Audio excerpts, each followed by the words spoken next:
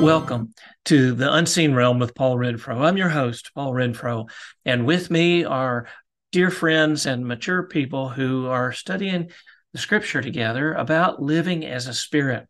We're going through my book, Nobody Sees This You, How to Live as a Spirit in the Unseen Realm. You're welcome to get a copy, but you can follow along as well. We'll have a whiteboard with the excerpts and the Bible verses that we'll be covering. The tagline may have drawn you to this podcast and presentation, and that tagline is this: finally, a Bible explanation for what you are experiencing.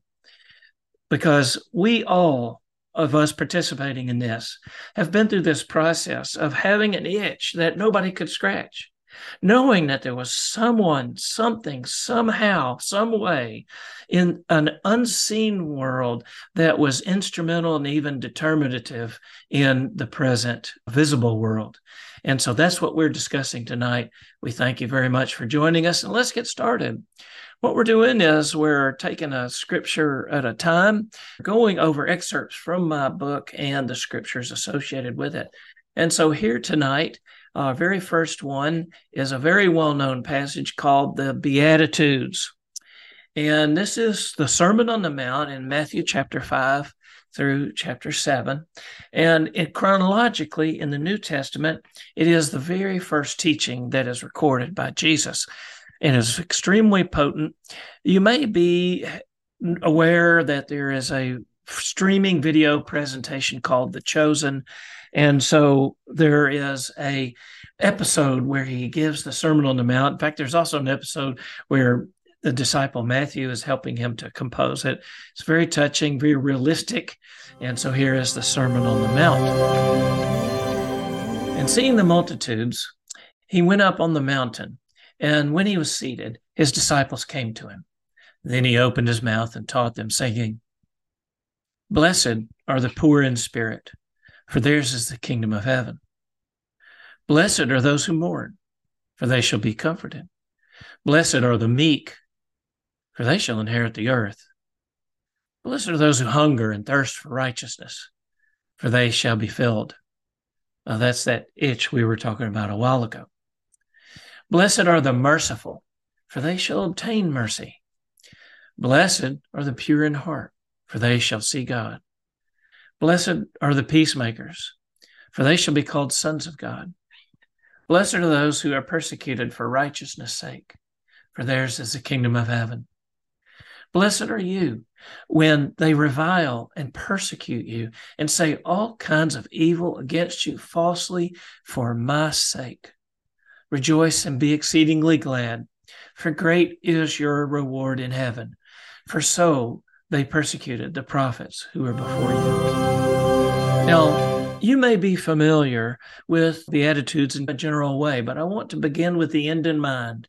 If you look at that very last one, Jesus is talking about people who are blessed because they follow him and because people revile them and persecute them as Christians, as people who believe in Jesus. Now, it's telling that this comes from a person who was himself killed by his peers. He was crucified, as we know now, for our sins, but that wasn't really made plain at that time, and not even his disciples knew the purpose for which he allowed himself to be killed. But we as spirits, made alive by faith in him, we are somewhat unusual in this world. And people who are not born in the Spirit have this kind of response. Well, if you're just a regular person, you've got people that like you, but you've also got people who've responded to you strangely, possibly because you know there is more to life than meets the eye. And sometimes people are not really amenable to that fact. So let's go back up to the beginning. What would you expect Jesus, who many people think founded a religion, Christianity, would you expect him to say, "Blessed are the poor in spirit"? You might actually be relieved that he said that. You might have been measuring yourself your entire life as if he had actually said, "Blessed are the rich in spirit." And if you look around you at the people who seem to rise to prominence in religion, any religion. It seems to be those who really put themselves forward or as regarded popularly as rich in spirit. And so here shortly, we'll be discussing these things together as a group. But this is a fundamental principle in the kingdom of heaven. Blessed are the poor in spirit. Now, in the previous discussion segment, we talked about what Jesus said to Nicodemus. Unless you are born again, you cannot see the kingdom of heaven. And Jesus explains, flesh gives birth to flesh, spirit gives birth to spirit. In our discussion subsequently, we talked about how everybody is born in the natural, in the flesh, to use the Bible term. We have souls, we have bodies, we have minds and emotions and feelings, and we can perceive things. We know there is more. But without a living spirit, without being born in the spirit, then it's tough to participate in the spirit world. So as we follow through the book I referred to at the beginning, Nobody Sees This You, How to Live as a Spirit in the Unseen Realm, the very first step is acknowledgement that you are poor in spirit. And so we come to the next beatitude. Blessed are those who mourn, for they shall be comforted. And as you listen to this, you may not be really in mourning, but you know people who are. People who are so frustrated. It's like those who just claw their eyes wanting to see or having seen things they wish they hadn't. And we all can experience this. And so it's mourning time. Now, we think of mourning as associated with funerals and death time and things that were avoidable. Here lately, the avoidable death of a celebrity has been all over the news, and there's mourning associated with that. And when your parents and grandparents and family members and possibly, sadly, children have died, there's mourning associated with that. But Jesus is not talking about that kind of mourning here. He wants to elevate the conversation. He's talking about that mourning that bemoans the fact that I want to relate to him, and it seems virtually impossible. Why? Because of the first one, because I am poor in spirit. Now, Jesus is not endorsing remaining here. He's saying that these are the doorways. Look at this one. Theirs is the kingdom of heaven.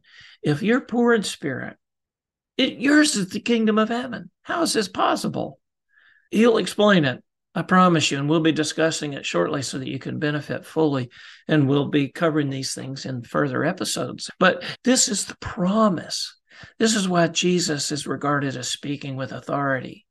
How is it that he can tell you, you're blessed if you're poor in spirit, because yours is the kingdom of heaven? And the secret is how we started off. It's association with him. He brings it all together at the end where we started off, that when you're associated with him, people may revile you and persecute you, but you're blessed and great is your reward. Here, it's all completely backwards, isn't it? People who mourn are blessed. How can that be? Because he has a comfort that only he can provide.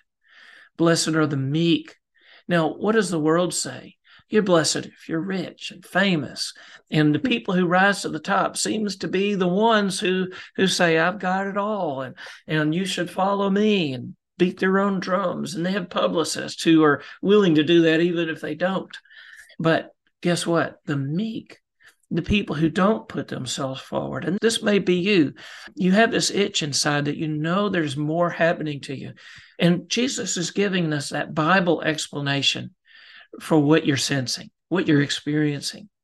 You know, all these qualities that make you lightly regard yourself, that make you think you don't have what it takes, that make you feel like there's no hope. These are the blessed qualities because they are the doorway. Now, inherit the earth. That is a future promise. In other words, it's not instant. It's not like going to McDonald's and say, give me my cup of Joe. No, it's a process, as we talked about in previous episodes. Blessed are those who hunger and thirst for righteousness. There's that itch. And what is righteousness? Righteousness is that quality where everything fits, hand in glove, dovetail, like a dovetail joint of carpentry on your drawers in your dresser. And that righteousness is where everything fits the way it feels like it should be because God made it that way. You can read the rest of these. One of the things that we have in our society is a good thing. Blessed are the merciful, for they shall obtain mercy. But you've got to be wary when people want to skip the previous ones because this is sequential. If you're not poor in spirit, mourning and meek, hungering and thirst for righteousness, there's a good chance that your mercy is manipulative. And we see that just the news, the 24/7 news cycle. Why are they doing all this? Are they really favoring mercy? No, they want to sell ads. That's how they make their money. That's all good. I'm not saying they're evil, but we don't have to bury our heads in the sand either about it. And so we want to be merciful in our personal lives, but our reward is not from man. When we're merciful, our reward is from being aligned in an agreement with Jesus Christ. So now let's turn to an excerpt from my book, and then we'll open it up for conversation. There is the narrow gate. Whether we look at our own lives and times or the lives of the ancients in the Bible and history, very few people live as spirits. And I ask you, listener, do you know anyone who identifies themselves as a spirit? Well, okay, you might not, but there's a learning curve, isn't there? Jesus made our birth as spirits possible, and every person is eligible. The gospel message tells how.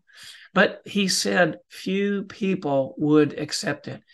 It's in the Gospel of Matthew, chapter 7, verses 13 to 14, the same sermon where he began with the Beatitudes. Enter by the narrow gate, for wide is the gate and broad is the way that leads to destruction. And there are many who go in by it. Because narrow is the gate and difficult is the way which leads to life, and there are few who find it.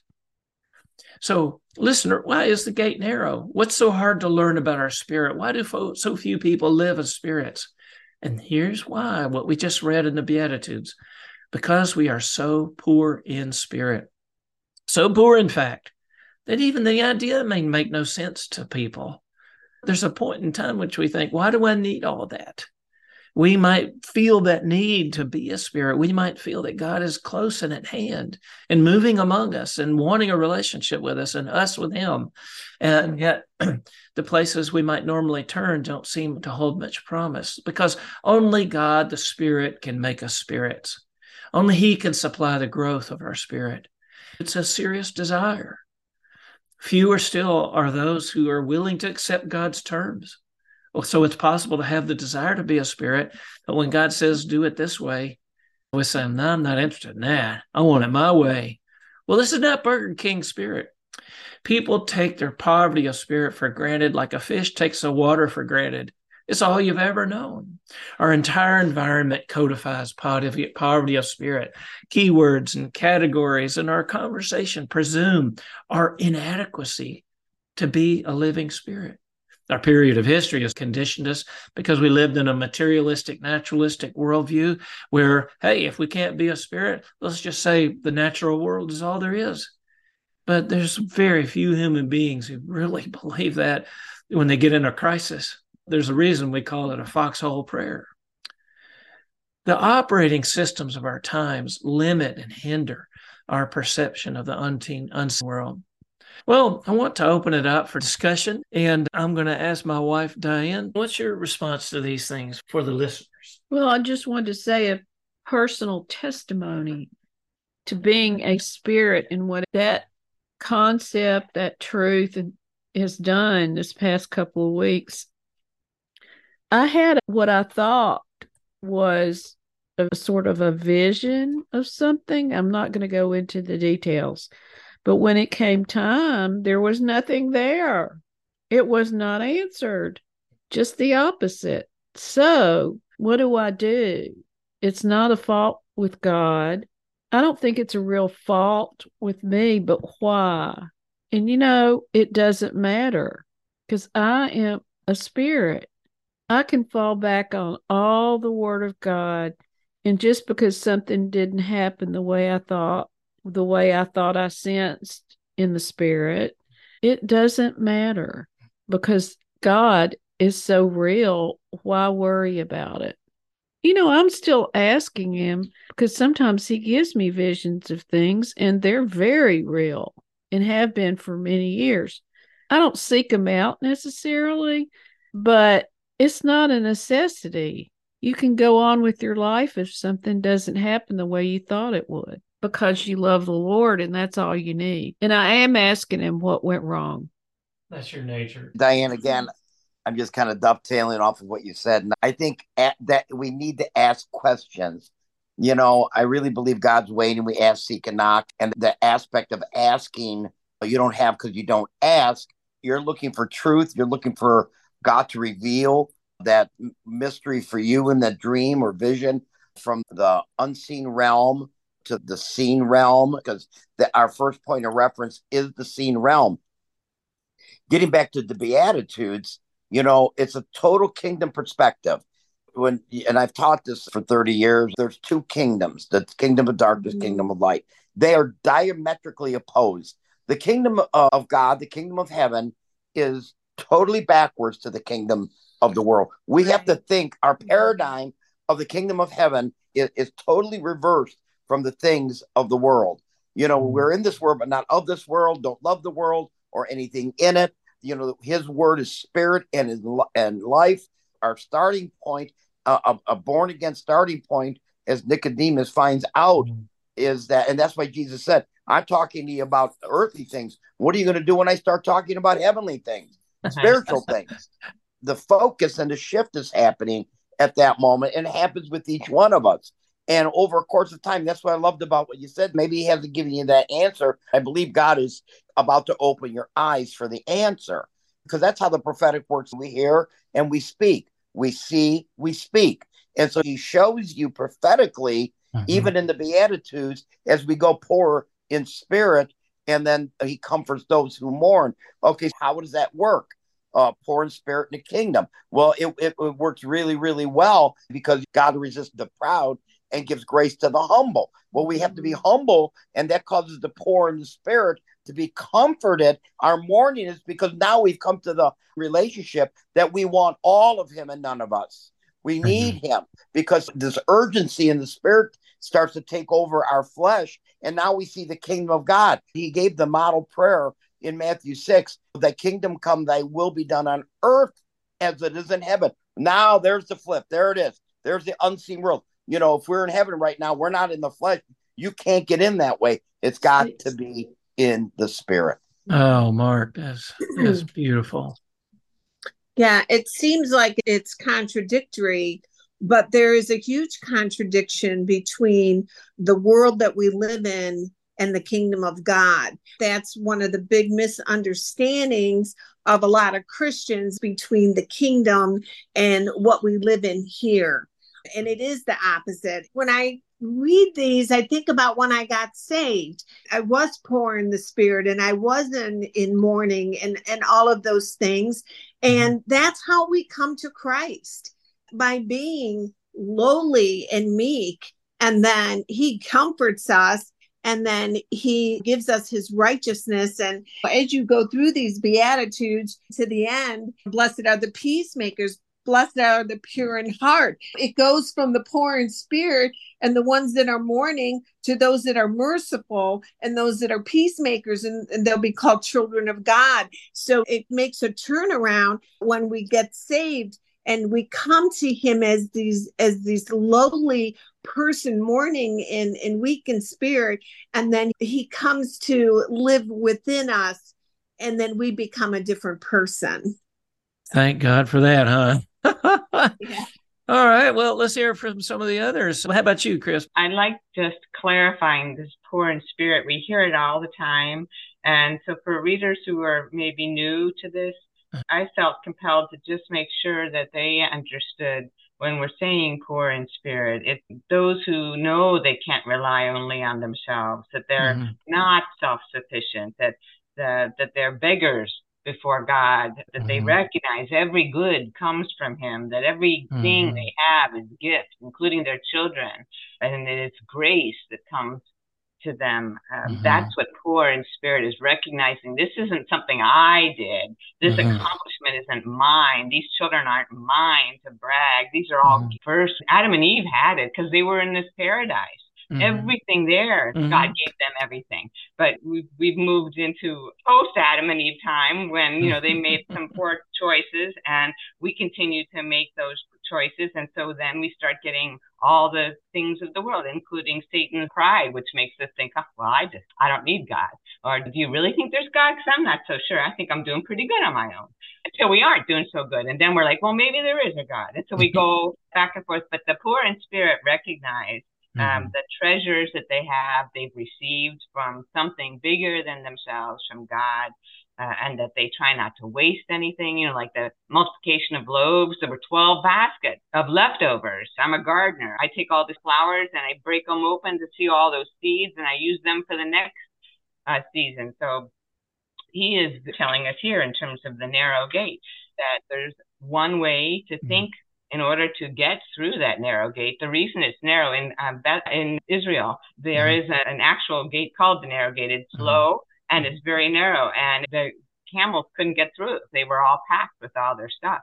It protected the inner city from people coming in with things, and it's for a symbol of that mourning you were talking about, is letting go of all the stuff that we want to carry, that's ours, that we feel proud about, or the material things, letting go. Well, let me jump in, because I think you're right on the money. Grover, Stacy, let's hear your thoughts about this. We got to get the mindset that we are supernatural.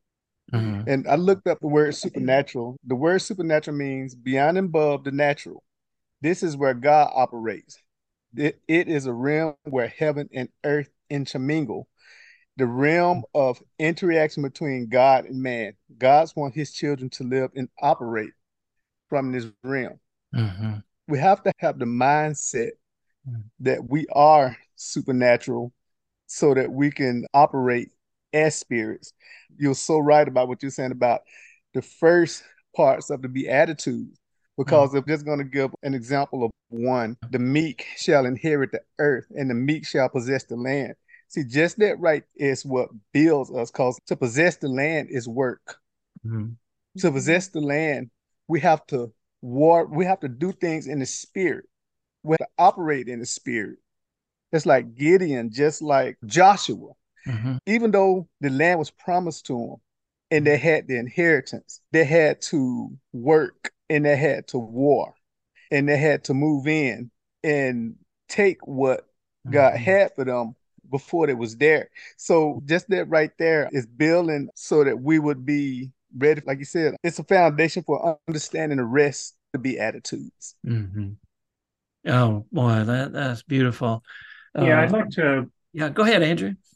I like a quote from chapter 1, which was that the Spirit of God lives in us, and if he sees the unseen world, then we can see it too. Hallelujah. Tell us about that. Why was that meaningful to you? You read that quote, if the Spirit of God lives in us, and if he sees the unseen world, then we can see it too. Yes. I don't experience that yet, but there's a hopefulness there that I'm going to be able to increase my vision to see what the Holy Spirit is seeing in the people and situations around me. Oh, boy, that's beautiful. And we talked about in the previous portion, because there's this process, a maturing process, and it's full of hopefulness because, as we talked about it, it's God who's releasing the sight to our spirit eyes as we can take it. And it's a beautiful, beautiful hopefulness. That's a great word. How about you, Allison? I'm just remembering years ago discussing the process of the Beatitudes with you, Paul. Oh, really? Cool. Yes. You've been chewing on this one for a really long time. I can remember discussing I'm slow. Process. Yeah. So it is a process, and not everybody realizes that. I just was enjoying listening to you expound on that. So that's beautiful. Diane, how about you? Here, take the microphone, Diane. Okay. I remember learning about the word meek, because we don't use it in secular society the way it is in Scripture. Meek, I remember learning, is power under control, like a horse, a really powerful horse with reins that is directed one way and another. So that is a really great thought about meek, not being all sycophant or weaselly, but a meek person. I've seen a lot of people who are meek over the years, and they're just like that, power under control. They could probably pound you in the head, but they don't. I love that.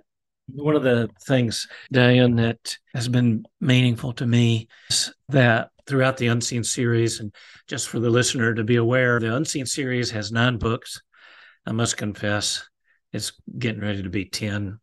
As we study the kingdom of darkness and the methods that the devil uses against humanity, one of the things that becomes quite clear in contrast is how God does things.